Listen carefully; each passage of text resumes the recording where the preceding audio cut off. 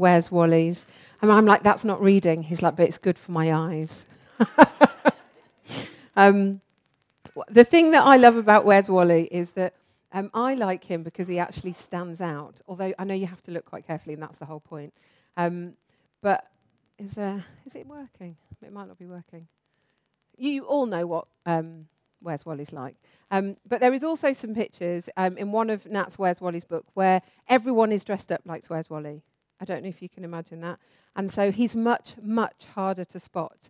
There is still only one Where's Wally in the right pose, but everyone has the same hat and the same jumper and the same trousers. So if you could just imagine those kind of two pictures, one of the normal Where's Wally where he's hidden but yet he stands out, because when you found him, you know exactly where he is.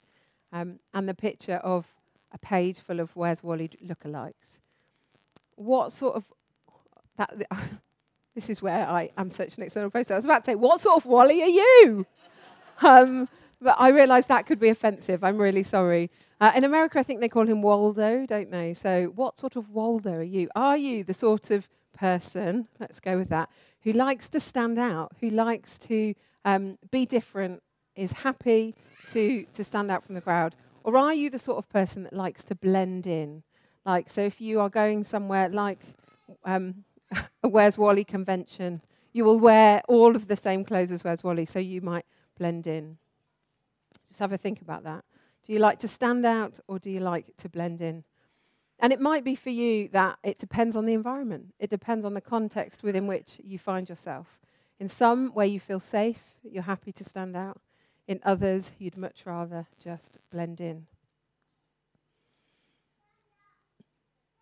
Last week, we kicked off a series called Do Different, looking at what things we can do as followers of Jesus that are different from the rest of society and culture. And it might be that even that title kind of brings up a little bit, maybe butterflies in the stomach. Maybe you feel slightly anxious at that thought of being different, of standing out from the crowd. Or maybe you can just take it all in your stride and you're more than happy to stand out and be different.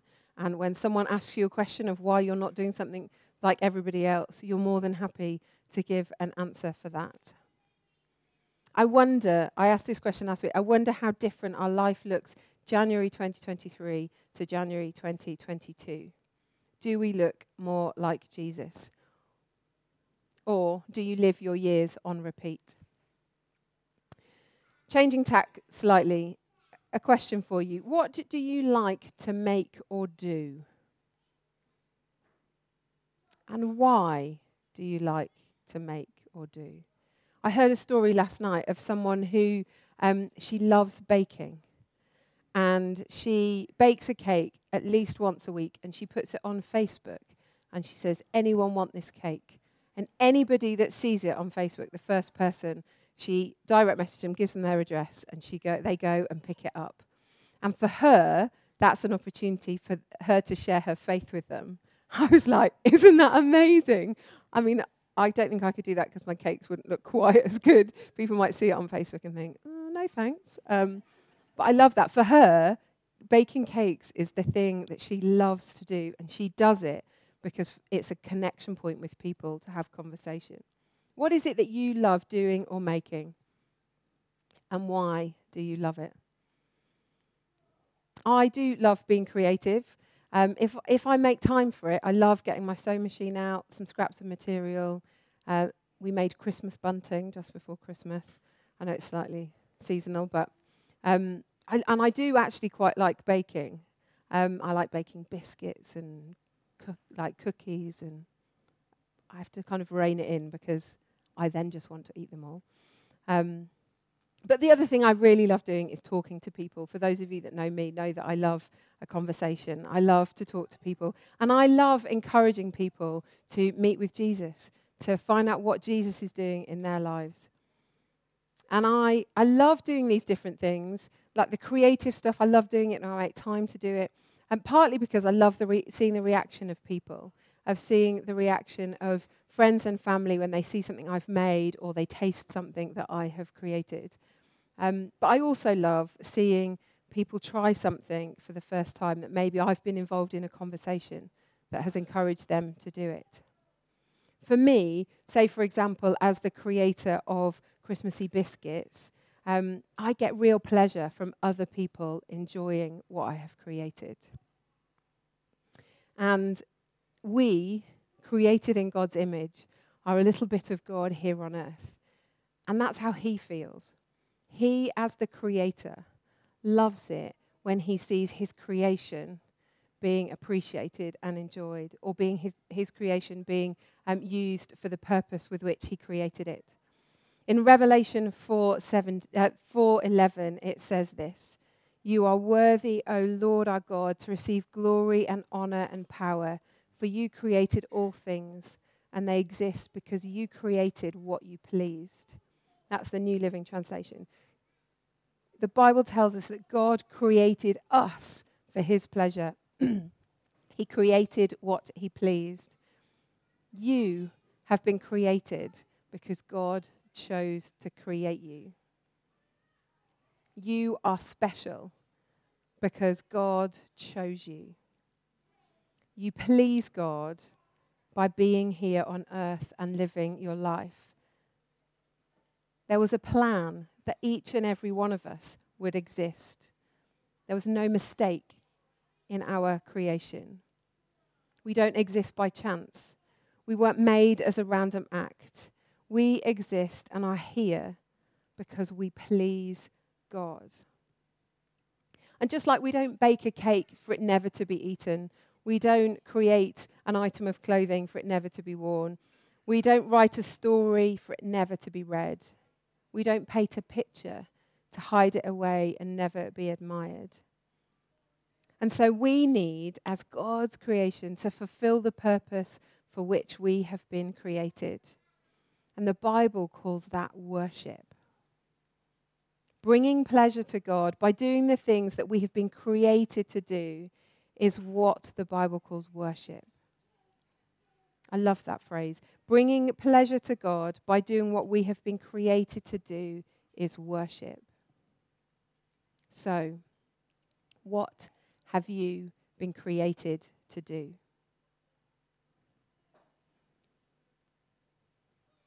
Like we talk about coming together on a Sunday and worshipping. We have just had half an hour or so of sung worship, and I love it. I absolutely love it. We worship in our small groups. We worship in our leaders' meetings. We worship in our training context. We worship wherever we gather. We are the vineyard, and it's one of our highest priorities. We love it, we value it, and we always make space for it. But singing to God is just one way of worshipping him. You being who God has created you to be, and doing what he has created you to do, brings pleasure to God, and that is part of our worship to him. Worship is our response for our very existence. Our response to our own existence is worship. We just have to ensure that we worship God and not any other idol that is around us. Most idols are so subtle, we don't even notice it. So as we think about this theme of doing differently, perhaps you've got quite a narrow view of what worship is. And maybe the beginning this morning, God wants to expand your view of how you can worship him. Perhaps worshiping God is a new thing to you, and you're just beginning that journey. You know, we worship anything that we give our attention, time, energy, and money to.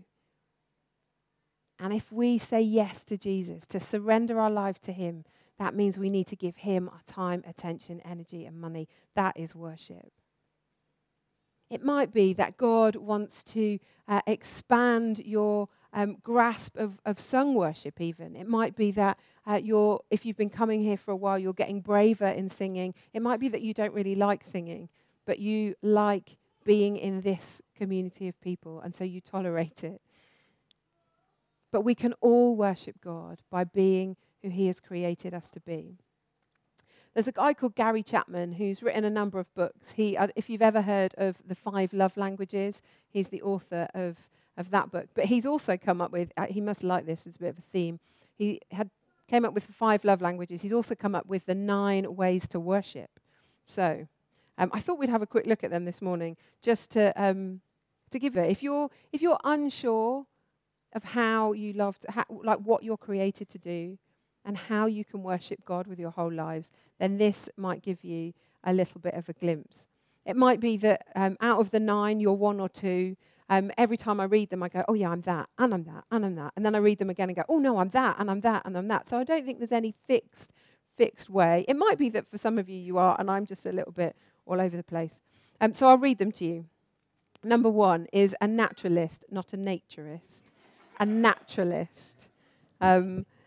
And it might be that you are inspired by being outdoors. You love being out in creation, in mountains, by streams, by the sea, looking at sunsets.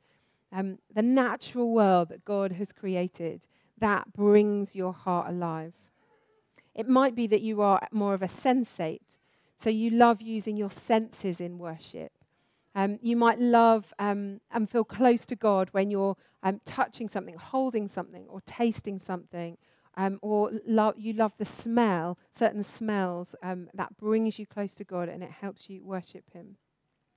It could be that you're a traditionalist, so you draw close to God more in traditional ways, maybe by reciting the Lord's Prayer or sharing the Lord's Supper together. Doing something, a symbolic act that is meaningful to you. It could be that you're more of an ascetic. I think that's how you say it. You meet with God by withdrawing from people. You love silence and solitude. Now, don't get me wrong, I love silence and solitude, but I also love people. But I know that even as a raving extrovert, this is something that I really love. Being on my own, I've got a chair. Sitting in my chair is somewhere where I always sense the presence of God. It could be that you're an activist. You're someone who loves doing practical things. Maybe you're on the team at Grow Baby and you're happy to just keep washing those donations, folding, ironing, and then serving the people that come along. Or it could be that you're someone who writes to your MP to make action happen, to see things changed. It could be that you are a caregiver, and actually you know that you feel closest to God when you're looking after other people. It might be you're the first person to offer to cook a meal for someone who is struggling. For you, you might have that deep sense of calling that as you serve others, it's part of your worship. The 7th category that Gary Chapman came up with is an enthusiast. Someone who loves sung worship, who loves celebration services. We engage in prayer and worship meetings through singing, through being together in a kind of corporate space to worship God in song. Or perhaps you have more a contemplative edge to yourself, that you love things throughout the day to draw your attention back to God, maybe the daily office or reminders on your phone at certain times to pray. That help you, practices that help you recall and remind you of God throughout the day. And then finally, maybe you're an intellectual.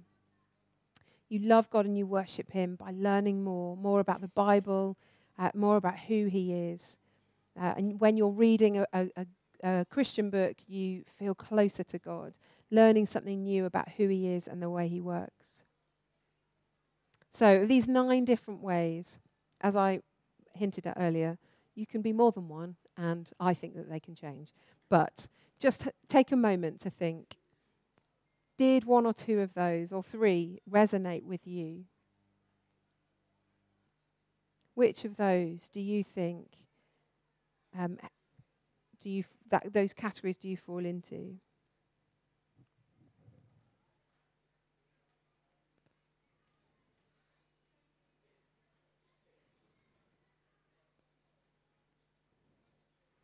And as maybe you think about which one resonated with you most, or which 2 or 3, what has worship looked like for you up until this point? And maybe how might worship look going forward from today?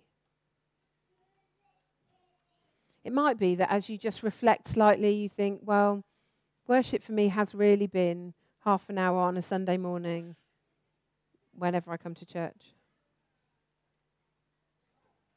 And don't get me wrong, that's great.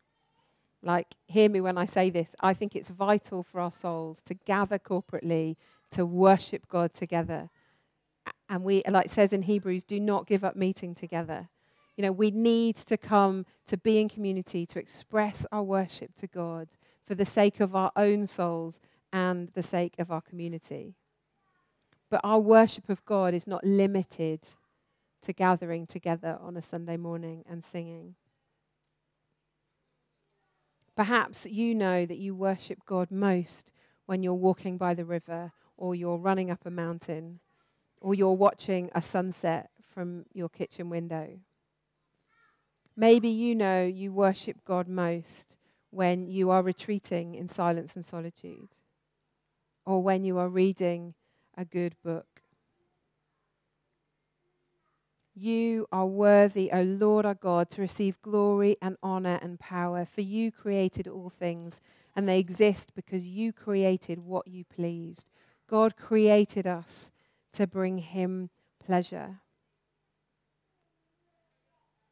He is worthy of our glory, honor, and praise. So how, moving forward from this moment in time, 11 o'clock on Sunday the 15th of January 2023, how is your worship going to look this coming year? Maybe how you've worshipped up to this point is absolutely spot on, and you are going to continue and do more of the same. Or maybe God is challenging you this morning to do something different, to set aside more time, to go for a walk more regularly in the countryside, to retreat and have silence and solitude, to put some prayer reminders in your phone so that throughout the day, your day is punctuated by drawing your attention back to God. And when I talk about worship like this, I'm also kind of hinting at, although I'm not going to talk about it at all because there's not enough time, about praying. I think prayer and worship go hand in hand. You know, out of our worship will spring prayer. Out of our prayer will spring worship. They are tied together. So as you think about what this year will look like, what will you do differently? How will your prayer life change? You know, prayer is giving our attention to God in a two-way spiritual relationship where we talk and we listen to him. How is that going for you already in the first 15 days of this year? Or how is that going for you already just in the last 24 hours? Or even the last 2 hours? You know, we can pray in a state of emergency. We can have regular things that we go to God with a list of people or things that we're specifically praying for. It might be back in November, if those of you that were here, I challenged everybody to pray for one person to come to know Jesus. Are you still praying for that person? You know, our prayer lives will look different at different stages and ages, at different times of the day. But my prayer is that out of our prayer and our worship springs more prayer and more worship. If you are an intellectual and you love to study and read a good book, I said I wasn't going to talk about prayer much, just two things. On sabbatical last year, I read 2 books. No, I read lots of books, actually, which I'm quite proud of. But 2 of the books that I read were called A Praying Life by Paul Miller and Prayer in the Night by Tish Harrison Warren. And if you love a good book and you want to read more about prayer, I would absolutely recommend those to you. Particularly A Praying Life by Paul Miller, I think. I now regularly pray scripture, but specifically over specific people and myself and situations in a way that I didn't before. He opened my eyes to some extra dimensions that I'd not really thought of, and memorizing scripture afresh, which I did as a child because you got a sticker at Sunday school. And And I have neglected that kind of spiritual practice. And so it's something that I am pressing into. You know, particularly for me, in moments of high stress and high emotion, not just me, but just in life general, I am recalling scripture that I've memorized, and I am praying that over situations. So thinking specifically about prayer and worship, you know, our communication to and from God, worship, giving God all of our glory, all of the glory, honor, and power and praise that is due his name. How will your worship and prayer look different this coming year? And there's every possibility that if we're prepared to press into this, I'll say every possibility, I think it's a guaranteed. If we're prepared to press into worship and prayer, then people around us will notice a difference. And people will want to know the root of the transformation that they see in us. The closer we are to Jesus, the more we look like him, the more that other people will notice a difference. We want to be a people who worship God with our whole lives, with our whole beings. And that boils down to doing and being exactly who he has created us to be. We're going to pray, so why don't you stand? Going. As we were worshipping in that last song, Room at the Table, I had a picture play out of a meal, and Jesus was sitting at a table, and there was a seat for you, but you were reluctant to sit on it. Maybe you felt like you couldn't approach the table, or you'd missed your opportunity. And Jesus was beckoning you to say, come and sit at the table with me.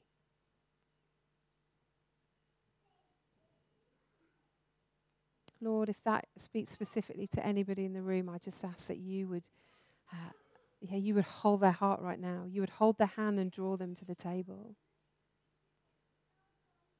That they would come and feast with you.